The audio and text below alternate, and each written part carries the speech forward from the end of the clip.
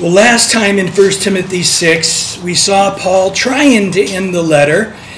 He's not going to succeed again tonight, but he's trying, but he keeps fitting stuff in that seems important. But last week there in verse 11 and 12, but you, O man of God, in contrast to those who are preaching the word for gain and telling their people that godliness is a way to get rich on earth, he says, no. You flee these things. Pursue righteousness, godliness, faith, love, patience, gentleness, purity. He's going to say in a minute, and just the list goes on. Fight the good fight. It's a good fight. It's a worthy fight. Lay hold on eternal life. Again, eternal life is not eternal existence, because everybody's going to have eternal existence. In Revelation 20, verse 15, it says, those names who are not written in the book of life will go into everlasting darkness. They will live forever separated from God. So we will have a new heavens and a new earth. We're going to restart up the Adam and Eve story, but there'll be a whole bunch of us. But we'll have been through life choosing God against our wicked bodies, which we often fail, against the wicked world, the spirit of this age, against Satan. And we're going to keep doing that, and then we're going to wrestle for 1,000 years as kings and priests under our God in our bodies with planet Earth as it repopulates after the tribulation period. So we're going to see a lot of rebellion and a lot of people having Jesus. They can go to Jerusalem. The whole highways of the world are built in such a way they can go to Jerusalem and be with Jesus, hear Jesus. They can go and there's a river and the leaves are there for the healing of the nations. Or they can choose to not obey God. And believe it or not, a lot of people are going to do that. At the end of the tribulation period, at the end of the millennial period, Satan is released for the last time from hell. And he can tempt man on earth. And you would think, after 1,000 years of solid Bible teaching from Jesus, it would be almost nobody that would choose the lies of the enemy. But you would be wrong. There are scores of people on the earth who secretly, in their hearts, resented Jesus, resented all of us holy and thou people and goody two-shoe people and wanting to sing and praise God and speak about spiritual things. They hated it. And when Satan gave them an option, they take it. Unbelievable. There's one final battle we get to fight in that final millennial reign. Isn't God good? We get to kick the butt of Satan one final time before we go into new heavens and a new earth. I mean, God's thought through this thing for us, hasn't he? I mean, what is sweeter than that? And so, right now, it's hard in this body. It's hard in this world. It's hard with demons attacking us and oppressing us and tempting us. But eternal life is now. It is walking with God, like Adam and Eve did. They were eternal beings until they chose to listen to the devil. And so grab onto eternal life, the quality of a life walking with God. You are called to this. You confess the good confession in the presence of many witnesses. And we pick up tonight in verse 13. I urge you in the sight of God who gives life to all things, before Christ Jesus, who witnessed the good confession before Pontius Pilate, that you keep this commandment without spot, blameless until our Lord Jesus Christ appearing. I think Paul was getting fired up when he's dictating this letter. You know, I don't think it was all like, in the sight of God, before Jesus Christ, the great, before Pontius Pilate. And I don't think so. I think he's getting fired up. Tell him in the sight of God, who gives life to all things, before Christ Jesus, who witnessed a good confession before Pontius Pilate, keep these commandments without spot, blemish, until the Lord's appearing. In the sight of God. That solves a lot of problems. If we just remember the Lord is with us and He is observing us, and angels are round about us observing us. If we're spiritually aware, we can catch those angels every once in a while. The Bible says that if you're not thinking about it, you'll be talking to an angel and you'll be unaware of it. But in Hebrews it says, try to be aware. Catch that. Hey, I don't think that was a guy. Looked like a young man, but I think he was an angel. And then to realize, in the sight of God, the one who gives life to all things. Timothy, it's a difficult battle, but it's a good fight, but it's difficult.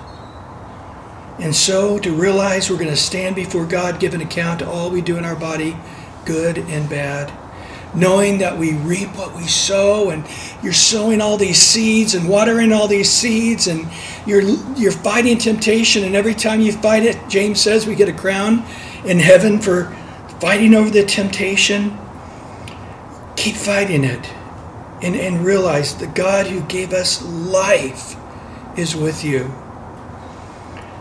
And now he's going to begin to describe Jesus. First of all, he says he had a tough battle. He felt alone. He was alone. All the apostles left him. The main point of Jesus once he was arrested was that of a lamb who was dumb before his shearers, said not a word. That was who he was from being arrested till he was crucified. But he did have a very few select words to say here and there. And they were very minimal. But he stood before Pilate. Here he is, this little carpenter from Nazareth, bloodied, black and blue, been beaten as a lamb that's been slain before the foundations of the world. He stood there. And Pilate, in all his pomp and glory and power of the Roman government, Jesus stood toe-to-toe with him. He first tells him, Pilate says, "So are you the king of the Jews?" "Yep, it is as you say." That's all he said. Yep. And then Pilate began to get on to him for not talking more. And said, you need to talk and defend yourself. Jesus wouldn't do it. And then finally Pilate said, you don't get it. I've got the power to let you go. And Jesus says in John 19:11, no power do you have except what my Father allows you to have. And Timothy, like Jesus, you may feel weak. You may feel like a little guy in front of big, giant, powerful, rich people. But you need to stand strong like Jesus did in those situations. And how long do you got to do it? Until Jesus Christ appears. Let me explain to you what this means. A long time. There's no short battle here. It's longer than we want.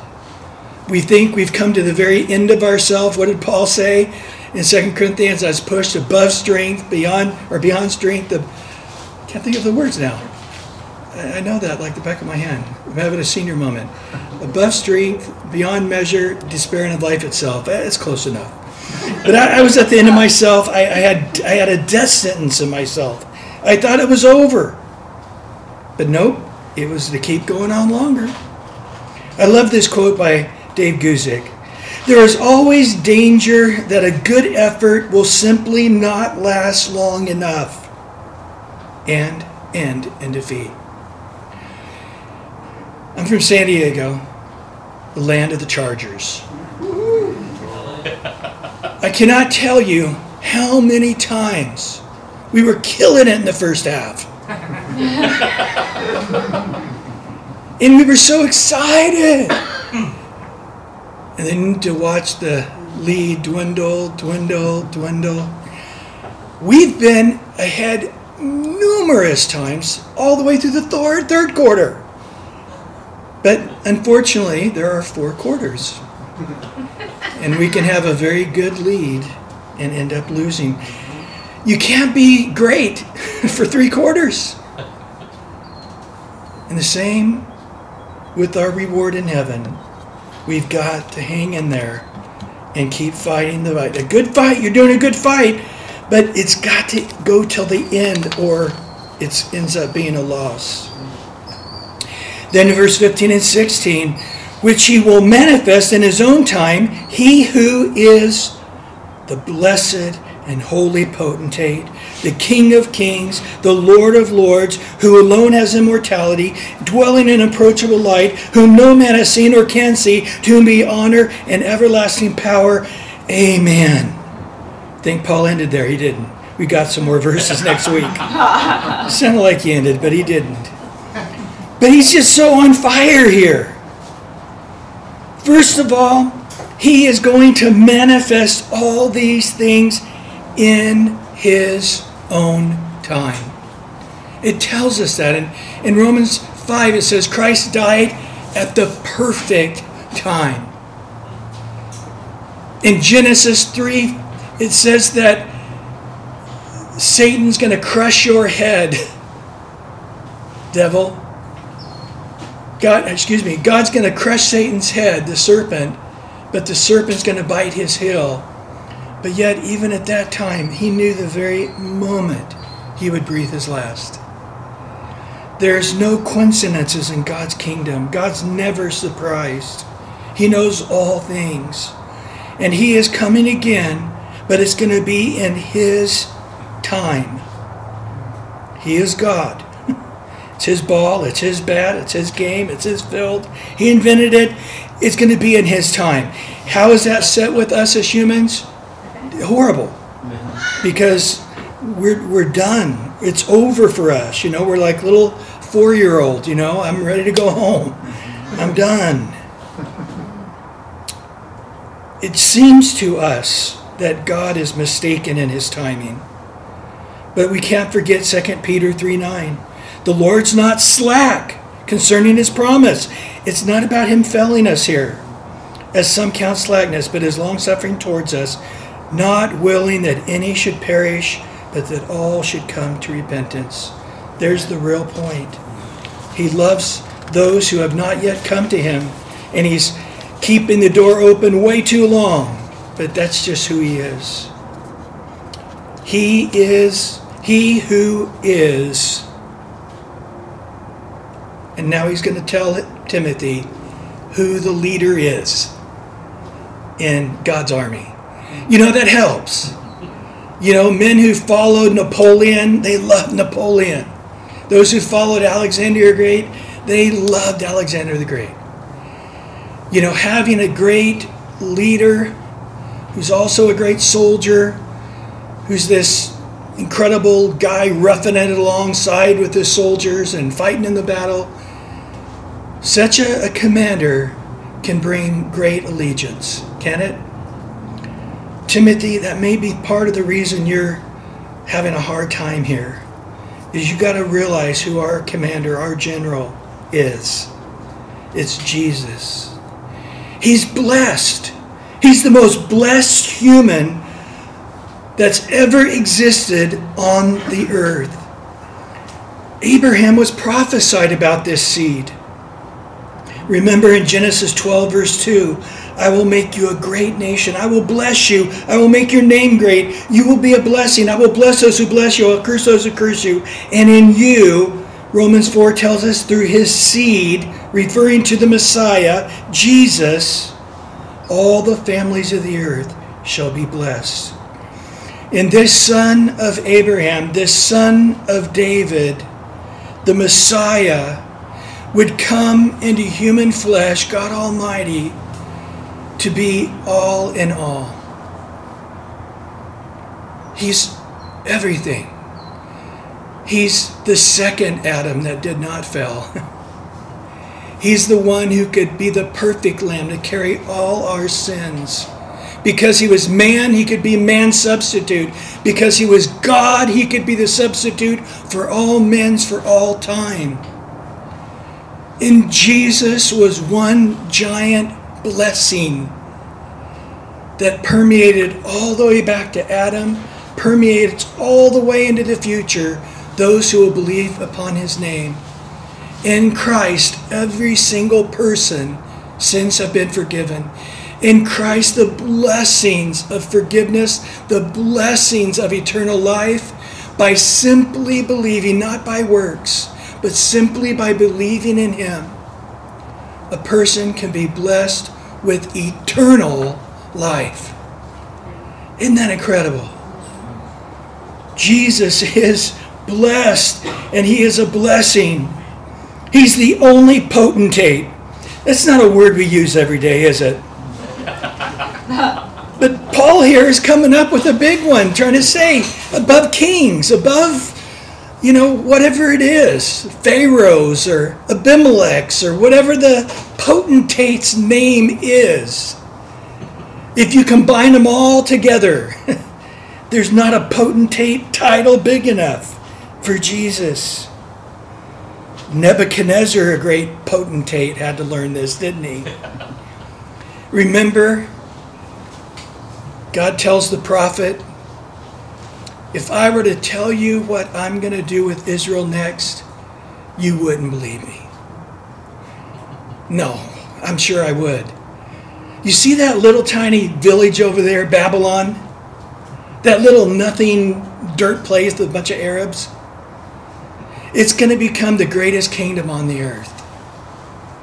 And I'm going to use them to destroy Israel because of their idolatry and sacrificing their babies to demons and for their wickedness. And sure enough, he didn't believe it. He's like, how can you use a wicked nation to spank your kids? He said, I told you wouldn't believe it. But remember, he carried away the real cream of the crop in that first deportation from Israel to Babylon. And there he got Daniel, and we know their Babylonian names better, Shadrach, Meshach, and Abednego. And those guys were amazing guys. They were made eunuchs, so they wouldn't mess with the king's gals. They were educated, though, with the best education. And because they would not participate in the idol worship, which was a hard thing to do in their situation, God gave them supernatural wisdom and gifts. And they stood far above all the other peoples they had conquered throughout the world, and all the smartest of the smartest. They shined. And Nebuchadnezzar had a troubling dream. And he said, hey, can you tell me what that means? And Daniel said, King, you need to start humbling yourself now. Because you have so much to be prideful about. You have done it all, and you've built things that no one's ever built, and the beauty of your kingdom and the riches is like nothing ever before. And you're at the top, and Satan's going to use that to put pride in your heart, and that's going to bring you down. Well, he knew it, but it wasn't enough. He went up on the top of the highest building and looked out, and he said, look at all that I have done by my hand and by my power and my great strength. And while he was speaking those words, he was struck dumb like a cow.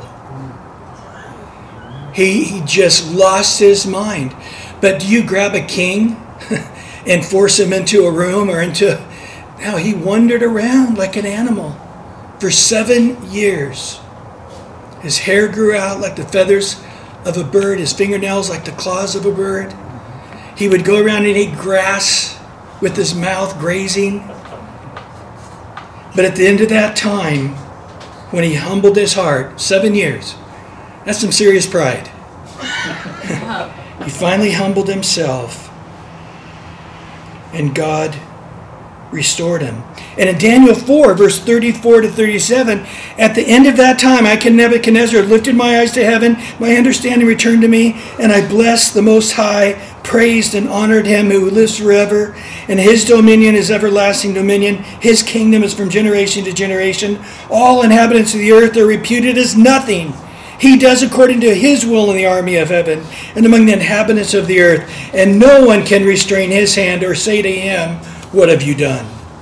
At that same time, my reason returned to me, for my glory and my kingdom, my honor, my splendor returned to me. My counselors, my nobles resorted to me. I was restored to my kingdom, and excellent majesty was added to me. Humble yourself, God can lift you up even higher. Now I, Nebuchadnezzar, praise and extol and honor the King of heaven, all whose works are truth, his ways justice, and those who walk in pride he's able to put down. You know, we often think of going to heaven and seeing Abraham and David and Moses, and we're going to be with these guys for 1,000 years on the millennial reign. It'll be pretty cool. Hey, David, you want to go fishing? Oh, yeah, let's go. But we don't think often about the Nebuchadnezzars. He's going to be there as one of God's children who believed. But yes, Timothy, we have a potentate that can humble the greatest of the potentates. Jesus said this again to Pilate. I mentioned it a minute ago, but I want to read it now. In John 19, verse 10 and 11, then Pilate said to him, are you not speaking to me? Do you not know that I have power to crucify you and power to release you? And Jesus answered, you have no power at all against me, unless it had been given to you from above. Therefore, the one who delivered me to you has a greater sin. Then he goes on, he says, and the King of kings and Lord of lords. Again, another great quote from Dave Guzik.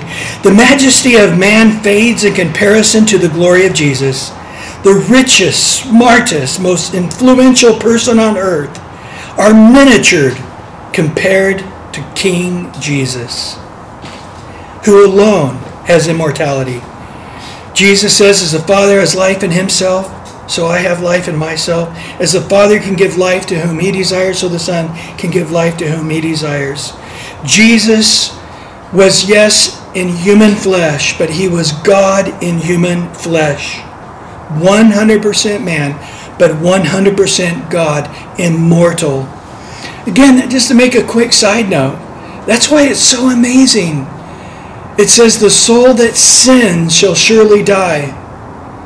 Jesus could have hung on that cross forever and not have died, because he never sinned. But he did die. Why? Because he who knew no sin became sin for us, that we might become the righteousness of Christ. Your sin put him to death. You killed him. It wasn't the Jews. It wasn't the Romans, the Italians. It wasn't them. It was your sin put him to death. It's sort of amazing when you think about Christianity in its infancy and reading the Bible and trying to figure out how to put it in a way that's so clearly understood. Paul talking about it here, to be honest with you, it's still not that clear. It's some big words without a lot of explanation. Well, the early church fathers put together creeds. One of them is called the Athanasian Creed. Don't be stumbled by the word Catholic. It's not referring to the Catholic Church. Catholic means universal Christians. But he says this, and it's going to be a little bit lengthy, but every once in a while we should read a creed or two, right? Nicene Creed or something. Here's an Athanasian Creed. We worship one God in Trinity and Trinity in unity, neither confusing the persons nor dividing the being. For the Father is one person, the Son is another, the Spirit still another. But the deity of the Father, the Son, and the Holy Spirit is one, equal in glory, co-eternal in majesty. What the Father is, the Son is, so is the Holy Spirit. Uncreated is the Father, uncreated is the Son, uncreated is the Spirit. The Father is infinite. The Son is infinite. The Holy Spirit is infinite. Eternal is the Father. Eternal is the Son. Eternal is the Spirit. And yet there are three eternal beings, but one who is eternal. And there are not three uncreated, unlimited beings, but one who is uncreated and unlimited. Almighty is the Father, Almighty is the Son, Almighty is the Spirit. Yet there are not three almighty beings, but one who is almighty. Right? The Lord our God is one Lord. Thus the Father is God, the Son is God, the Holy Spirit is God, and yet there are not three gods, but one God. Says the Father is Lord, the Son is Lord, the Holy Spirit is Lord, and yet there are not three Lords, but one Lord. As Christian truths compel us to acknowledge each distinct person as God and Lord, so Catholic religion forbids us to say that there are three gods or lords. The Father was neither made, nor created, nor begotten. The Son was neither made nor created, but was alone begotten of the Father.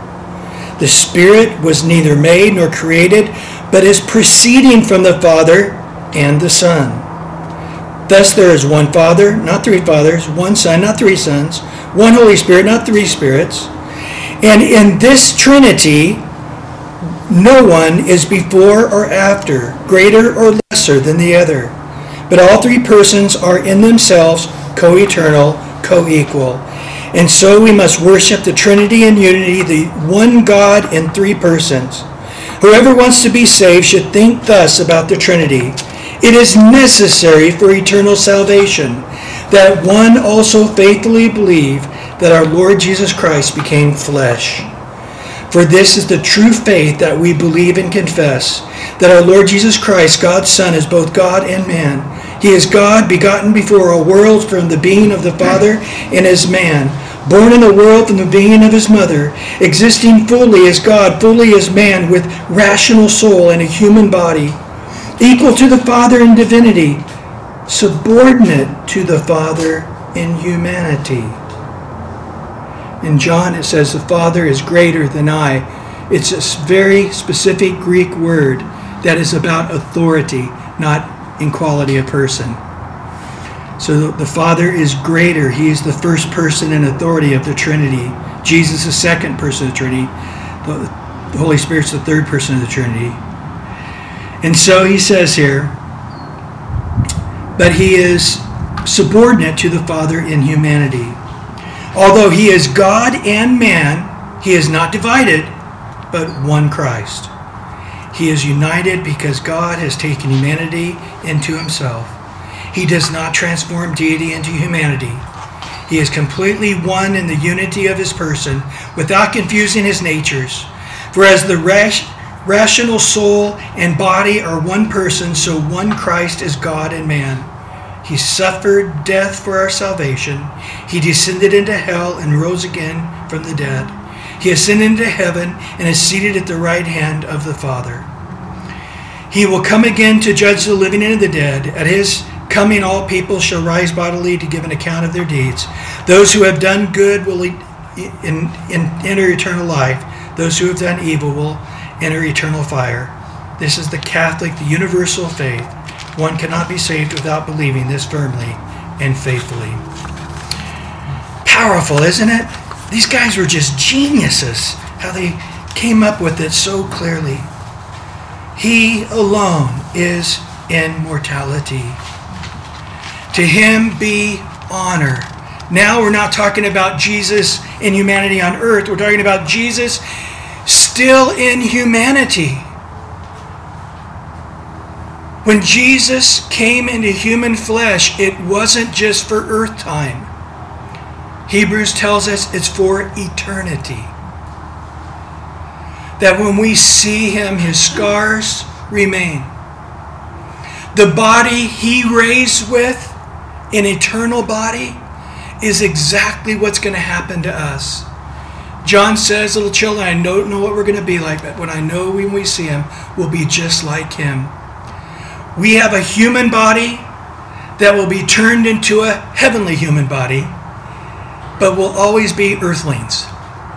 Okay, we're always earthlings in human bodies. We'll be earthlings in heavenly bodies Jesus was God in human flesh.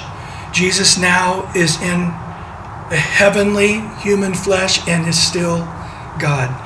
We don't become God, but he allows us to become equal brothers with him, equal children of God with him.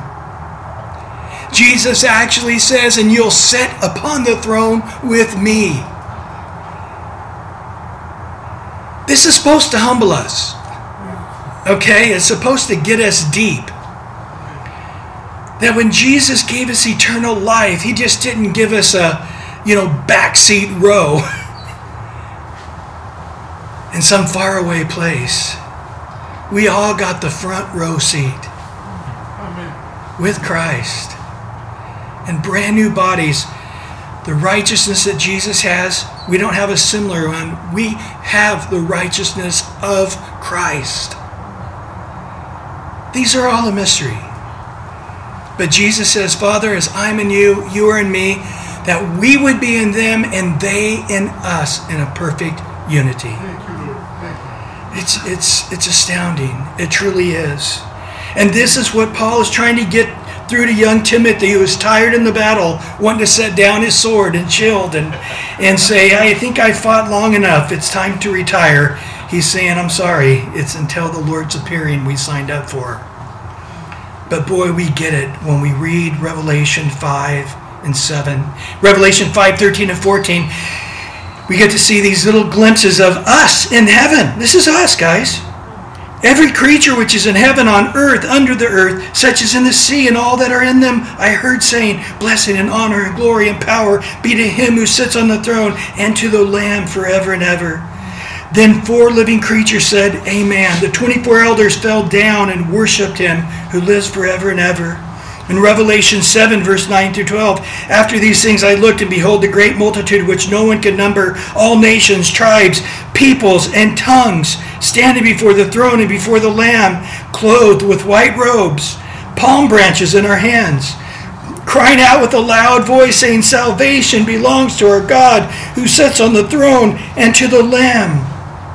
And all the angels stood around the throne, and the elders and the 4 living creatures, and they fell on their faces before the throne and worshiped God, saying, Amen. Blessing and glory and wisdom and thanksgiving and honor and power and might be to our God forever and ever. Amen. Be honor and everlasting power.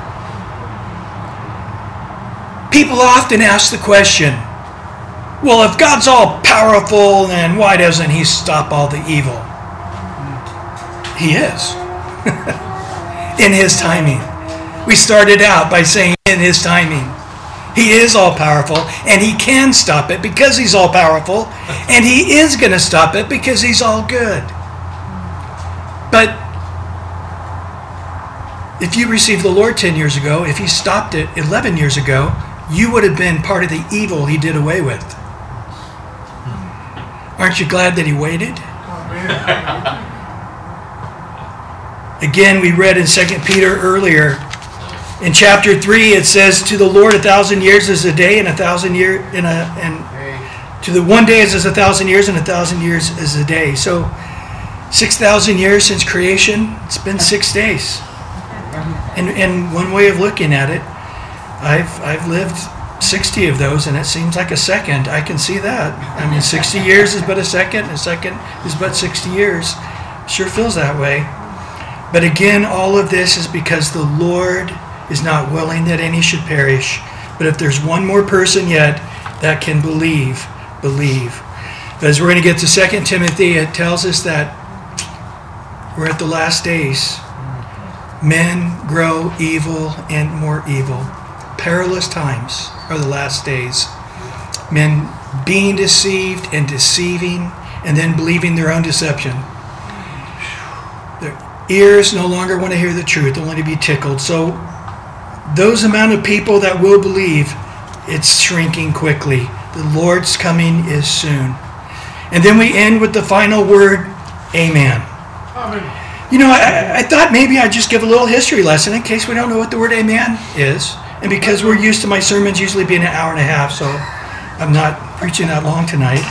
So, but it's actually a Jewish custom. They did it in Judaism. It's a Hebrew word. Somebody says, you know any other language? I know Hebrew. Amen. Hallelujah. And so they would say this. And it was meaning in the prayer or after the end of the prayer is I'm in agreement with this. So be it, Lord. Everything that guy just prayed, I prayed it with him. I agree with him. I just prayed it also. So that's pretty cool. Somebody prays a great prayer, you just say amen. You prayed the great prayer too. Now at the beginning of a sentence, the word amen means verily, assuredly, surely, truly. We see Jesus saying truly, truly, or verily, verily, I say unto you. That's the word amen. But at the end of the sermon, it's saying, I'm in agreement with that, Lord. And where Jesus said 2 or 3 together, so in agreement, whatever is bound on earth is bound in heaven, whatever is loosed on earth is loosed in heaven, according to God's will. Well, boy, what a perfect ending, but it's not the ending. Really summing up, Paul's talking about here, fight the good fight, grab a hold on eternal life. Remember, we have a great general, a great commander, a great king, a great Lord. He's the King of Kings, the Lord of Lords. No potentate like him. He's Jesus, our brother. Jesus, our friend. Jesus, our Savior.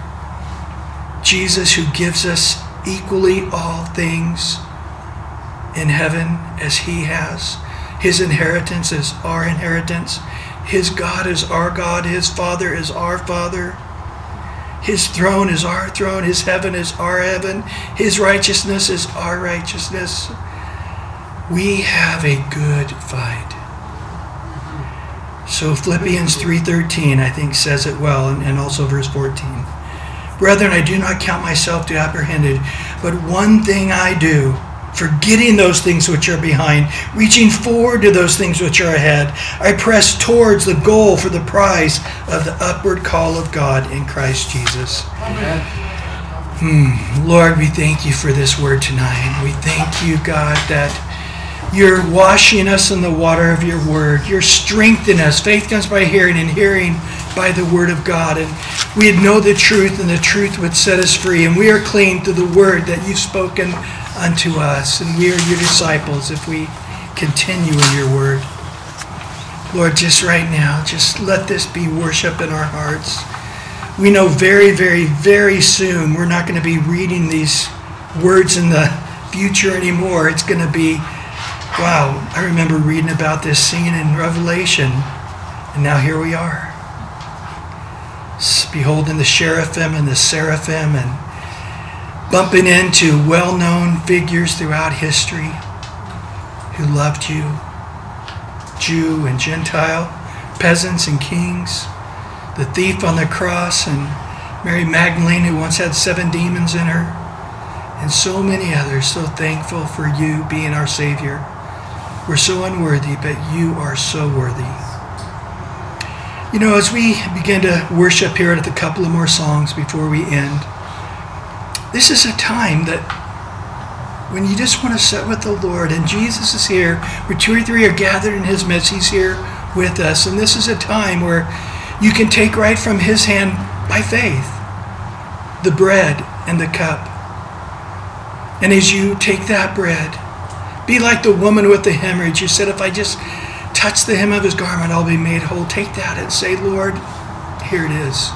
I don't know what is the cry of your heart, whether it's for you and your holiness or strength or health or mental health or physical health, or maybe for your kids. But meet the Lord and say, God, by your stripes we're healed, Lord. I claim right now the victory that comes through your broken body. And then to take that cup and to thank him that our sins are forgiven, will be forgiven, in the future are already forgiven. We just claim it over and over again as we humble ourselves and repent and say, Lord, forgive me. He's faithful and righteous to forgive us and cleanse us. And we want to celebrate that we have peace in our souls. We're going to heaven because of his blood that was shed for our sins. So there's some communion on the table right back there. You can grab it, take it back to your seat, and just continue to worship and receive communion tonight if that's your heart. If not, no need to do it. But if that's in your heart, it's available for you.